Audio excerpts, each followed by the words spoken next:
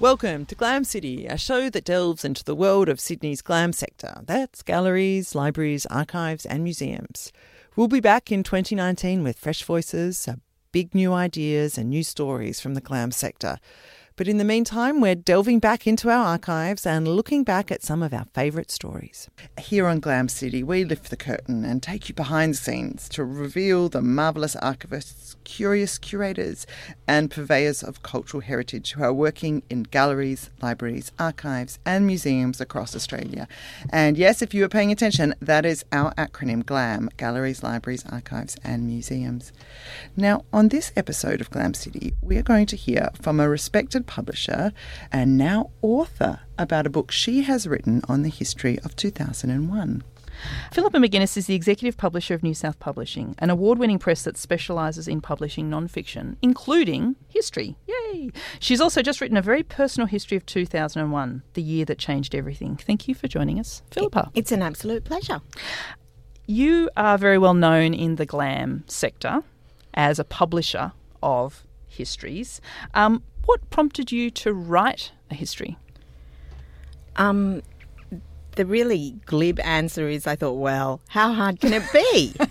Having published tens, hundreds of books of history. But that's not really true because I know it is hard.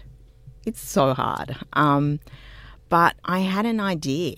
It's as simple as that. And I write about this a bit in the preface where I talk about sitting amongst historians at a conference. And I don't get to many conferences really because my job is quite busy and demanding and there's just not time. But my mind wandered and all these historians were talking about the books that came out of the bicentennial year. And it just got me thinking about the books that focus on a particular year. And, I'm running through all these big dates, 1066, 1492, all the kind of the hits of all the years. And I was thinking, what would be a more recent one, a year that was really interesting? And 2001 popped into my head. And at that point, I thought, I will have to find someone to write that. That was truly where, my thoughts were headed. Who would be good? Who could take that on? Who could write Al Qaeda and Tampa? Who's somebody who could take all that on? And then I remembered my own personal tragedy. And it really was a moment where I thought, oh my God, I need to do this myself. And that thought was terrifying. It was exciting and exhilarating, but it really was terrifying because I'm surrounded by all these professors who've published millions of peer-reviewed words between them. And I'm thinking, I'm not worthy. Who am I? And then to get back to my original thought, I think I really did think, well, you've done this many times on the other side. You've watched books evolve. How hard can it be? It does start with a very sad personal story. Can you explain what happened and also how you thought that sad tragedy kind of would filter into the work, I suppose? Yeah. We were living in Singapore in 2001 and I was pregnant. I was very pregnant. And just after Christmas, when I, in fact, thought my baby was about to be born, he died in utero. And stillbirth is really quite common, much more common than people realise. And at that time, I don't think I'd ever heard of a woman having a stillborn baby. And, of course, then I realised it really is very common. And I personally know quite a few women to whom this has happened.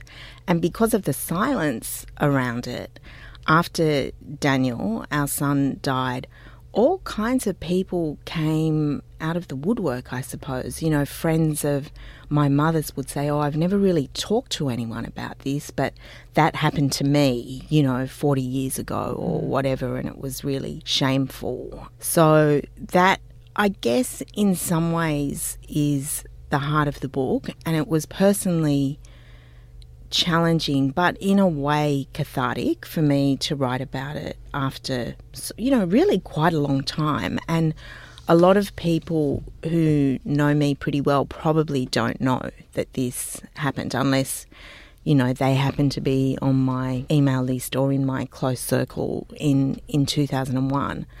So that was a part of it. But the bigger point is that because I think it was a year that for a lot of people did throw up a lot of emotion because of 9/11. We felt this incredible uncertainty and anxiety, and even though people are killed in great numbers, horrific numbers, every day across the world in different kinds of wars, there was something about this that really touched people and affected people. So writing about the grief and loss associated with that and my own grief and loss kind of all got mixed up.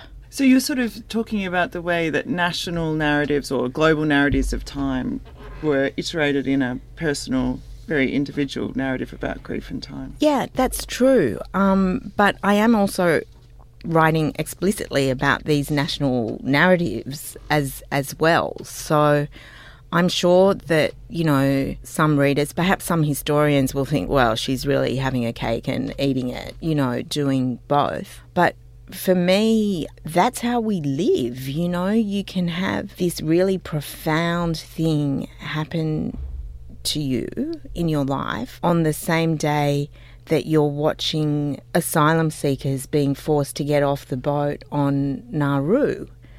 And do you think many academic historians are not so good at combining those two lived experience? No, they're not. And why should they be? Because that's not their project by and large.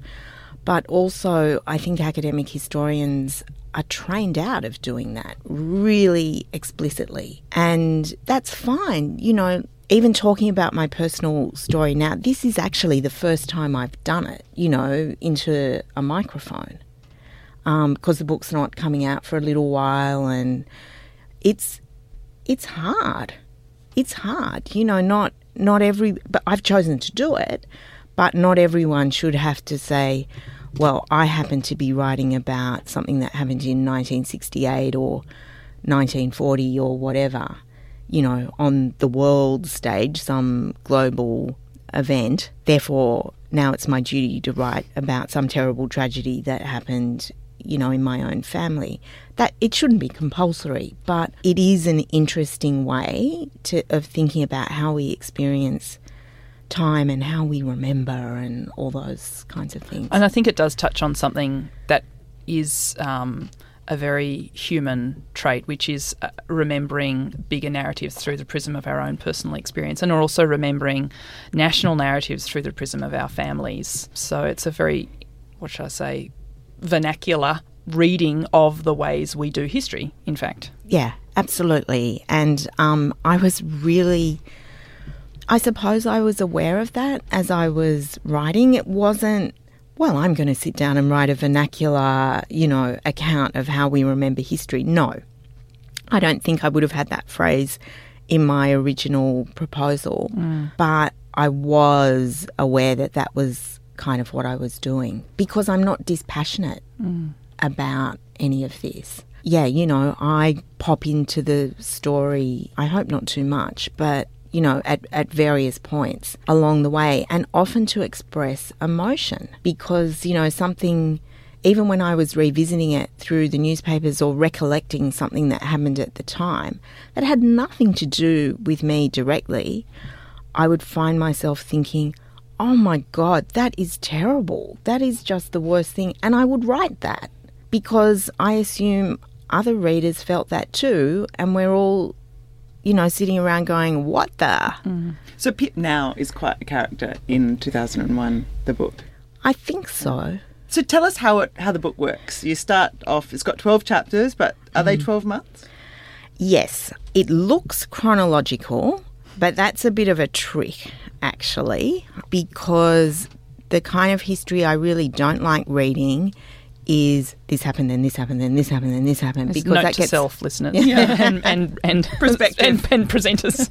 Because it can get a bit boring, like I'm interested in themes, but having published hundreds of books, I knew that 12 chapters really was a pretty good number of chapters for a book. And lo and behold, a year has 12 chapters. So I didn't want to be too clever about it. So what I have done, apart from September, which is all about basically 1 or 2 days, 9/11 and the next day, so the 11th of September, and the few days perhaps that followed, but it's very much in the moment. And the December chapter where I write about Daniel, it's thematic. So in general, I pick out something that hooks in, that happened in that actual month, that hooks into the broader theme. So for example, there's a chapter on religion, which went in completely different directions to those I thought it would go in. But George Pell became Archbishop of Sydney in April. And so that became quite a good hook to write about a whole lot of things to do with religion. Actually, I don't think it was April. I think it was May. See, maybe I'm not so good with dates. So, yeah, it's May. April is about rights.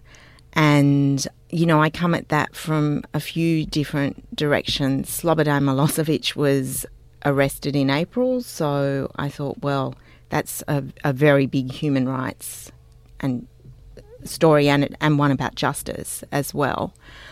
It happens to have been the first quarterly essay in Australia, was published in April 2001. And it was Robert Mann writing about the stolen generations and Lowitja O'Donoghue. So I write about that. So, there's a chapter on money, commemoration with the centenary of Federation, technology, war. It's got everything, really. No cars, though. No cars. No cars. I love there's a great bit in the preface where Pip says something like, automobile enthusiasts get stuffed. Yeah. Petrol heads. Petrol heads. Sorry. Soz, not soz. As I was reading it, I was thinking aloud. It brought back lots of personal memories. 2001 was a big year for me as well, personally, but also memories of being a political actor student in 2001. And I was thinking, is this book for us who lived through it? Is it for our social generation who remember 9/11? Or is it for our children's generation, or the children that many of us might be teaching or seeing as our own, or nieces and nephews and so on? Are they going to read this? Because for them, 9/11 is on a TV like the moon landing is for some of us who didn't live through it. Yeah, exactly. Do I have to choose?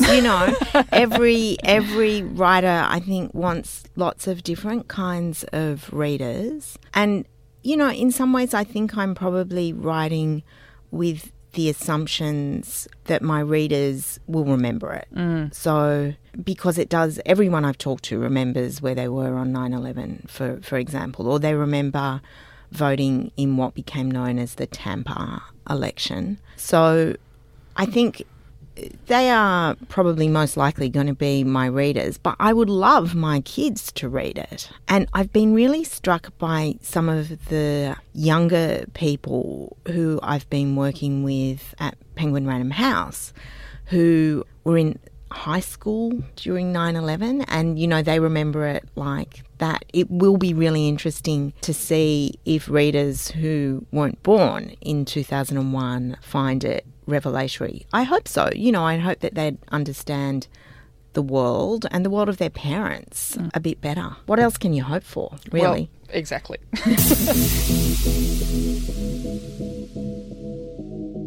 You're here on Glam City 2SER 107.3. To download this show, check out our back catalogue. Head to 2SER.com or your favourite podcast app and look for Glam City. This is a podcast made by the Australian Centre for Public History at UTS with the support of 2SER. Today we are welcoming two guests from UTS's very own art gallery and School of Design. Stella McDonald. Hello, Stella. Hello. Stella is responsible for the coordination and promotion of the exhibition program of UTS Gallery, and she works with artists and curators to develop exhibitions, projects, publications, and a whole range of public programs.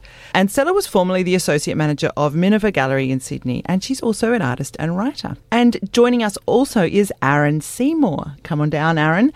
He is a designer and lecturer in the School of Design at UTS and has designed audience experiences for a whole range of galleries, including the Australian War Memorial, the National Museum of Australia, and a bunch of others. So what I want to know is, maybe you first, Stella, how did you come to UTS Art? Oh, a very long and painful journey through the arts. No, I trained as an artist at UNSW and did my master's there in time-based art.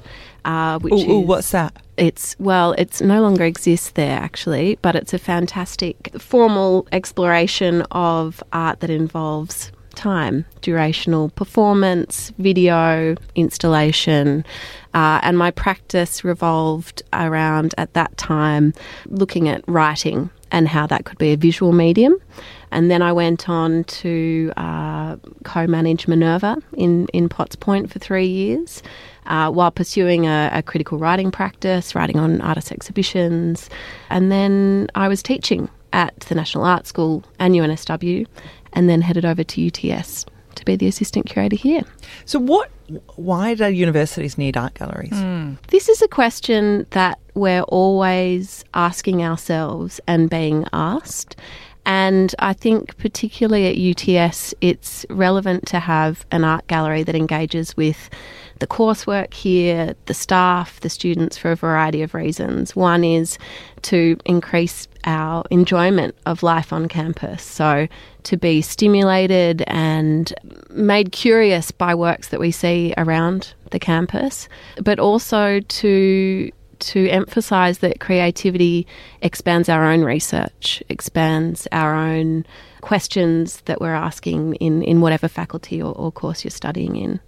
Could the converse also be argued that scholarship can extend art practice? Exactly, yeah, absolutely. So we look at what our researchers are doing here at UTS to inform our programs and exhibitions, and at the same time we look at the art world to see what it can speak back to those researchers as well.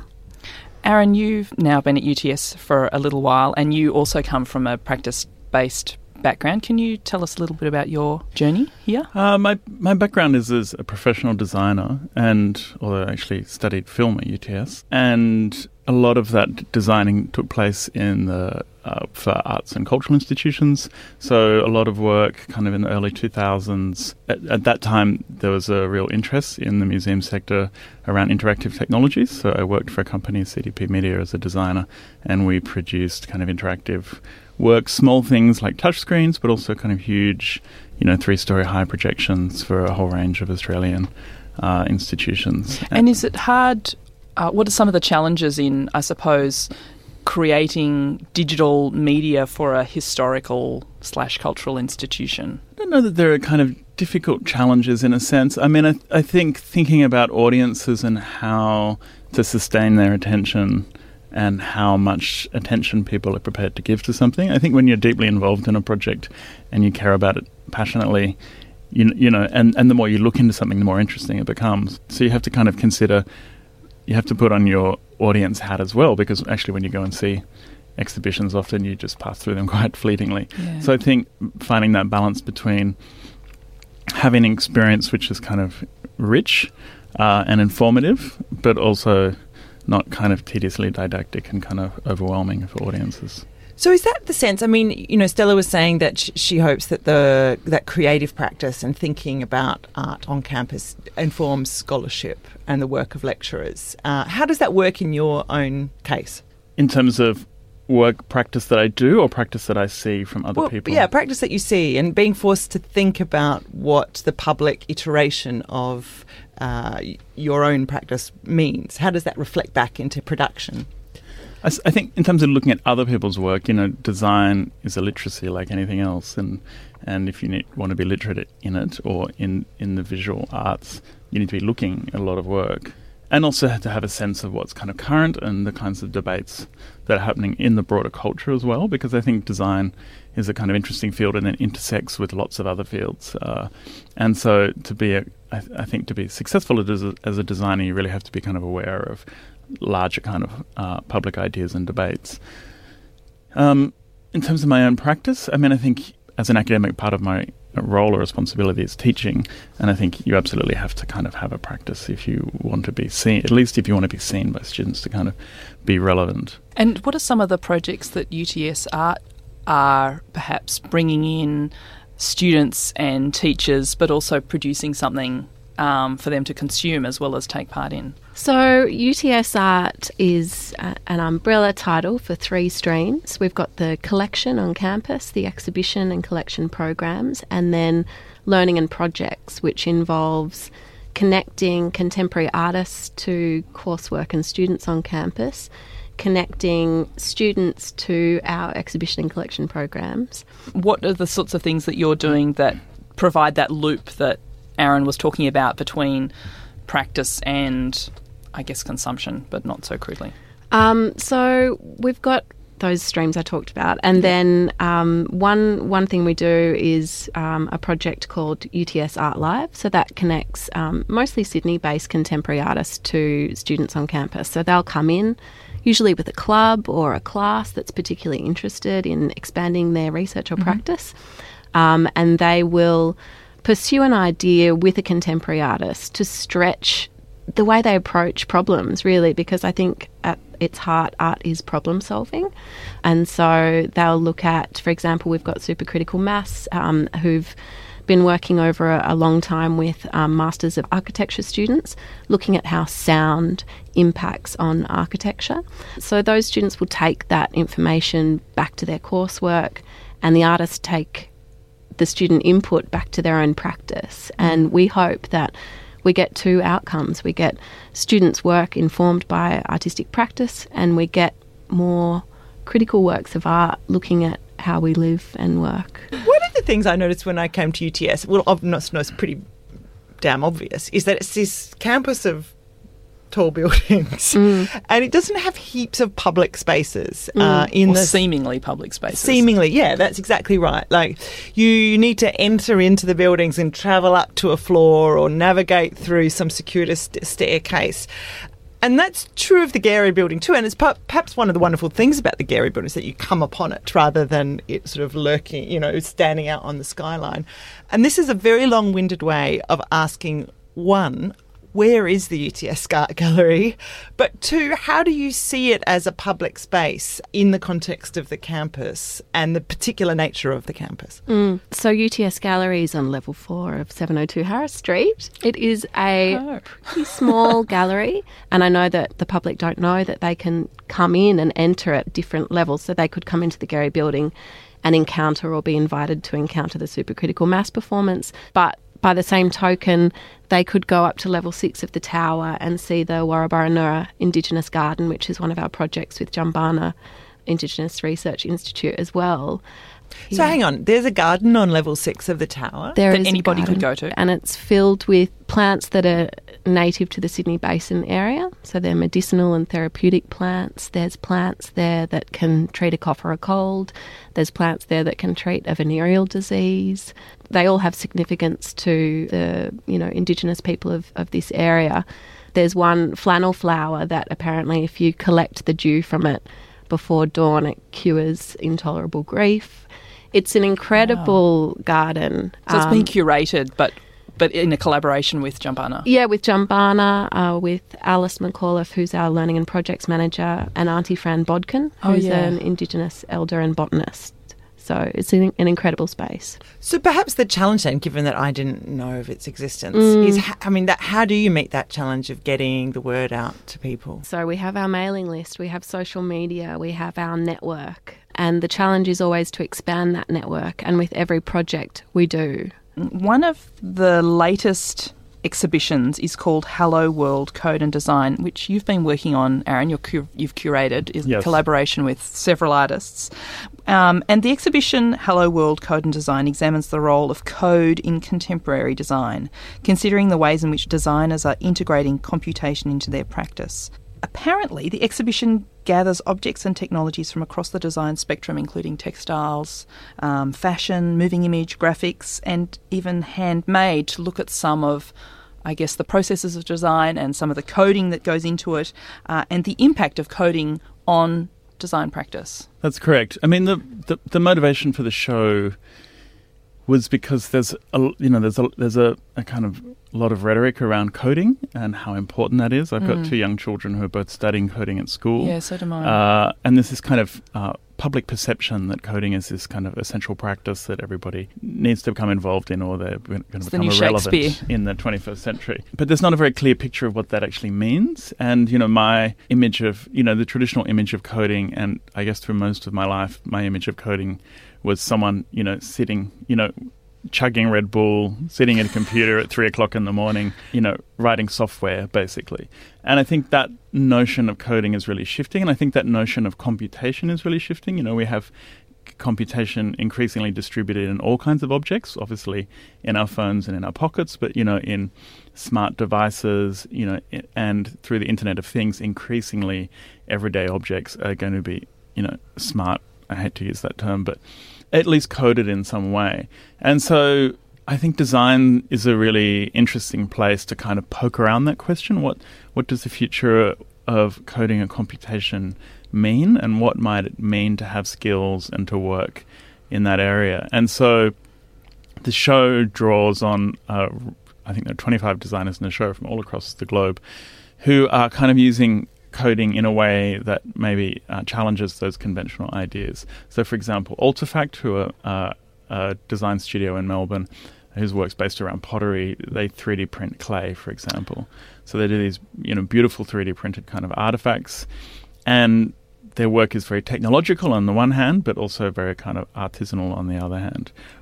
Similarly, there's a lot of people working in the show who are kind of materializing code and computation, because again, it's something that we tend to think of as existing in this invisible kind of virtual space inside a box. And so the show is very much about looking at how code is escaping that black box of the computer and being materialized in the world in different ways. Stella said earlier that the point of art is to deal with questions, and that's exactly what you're explaining there. What are some of the questions and the pressing issues that some of the objects and artists in the exhibition are dealing with, do you think? I'd call them designers more than artists, but I think these people all self-identify as designers.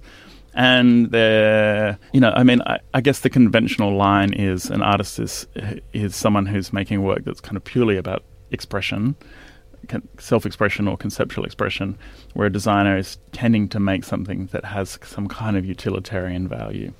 So in that way, a piece of pottery I would call design because it has a kind of utilitarian function, even if it ends up being displayed in an art gallery and is aesthetically beautiful. And do you think it's still answering the same questions that Stella mentioned, or is it doing something different because of that utility? I think it's doing something different, and I think design is interesting because, and one of the things the show tries to do is situate the work in a kind of larger social and political and economic and environmental kind of context, because I think I think design is incredibly powerful, and and we hear a lot about how artists kind of change society and culture, but I actually think design does to an extraordinary degree in all kinds of unseen ways. If you think of the great transformations in the 20th century, if you think about something as disposable as Cosmopolitan magazine and how that shifted conventional ideas or popular ideas around sexuality, around what it means to be a contemporary woman, all those kind of things. If we think about the iPhone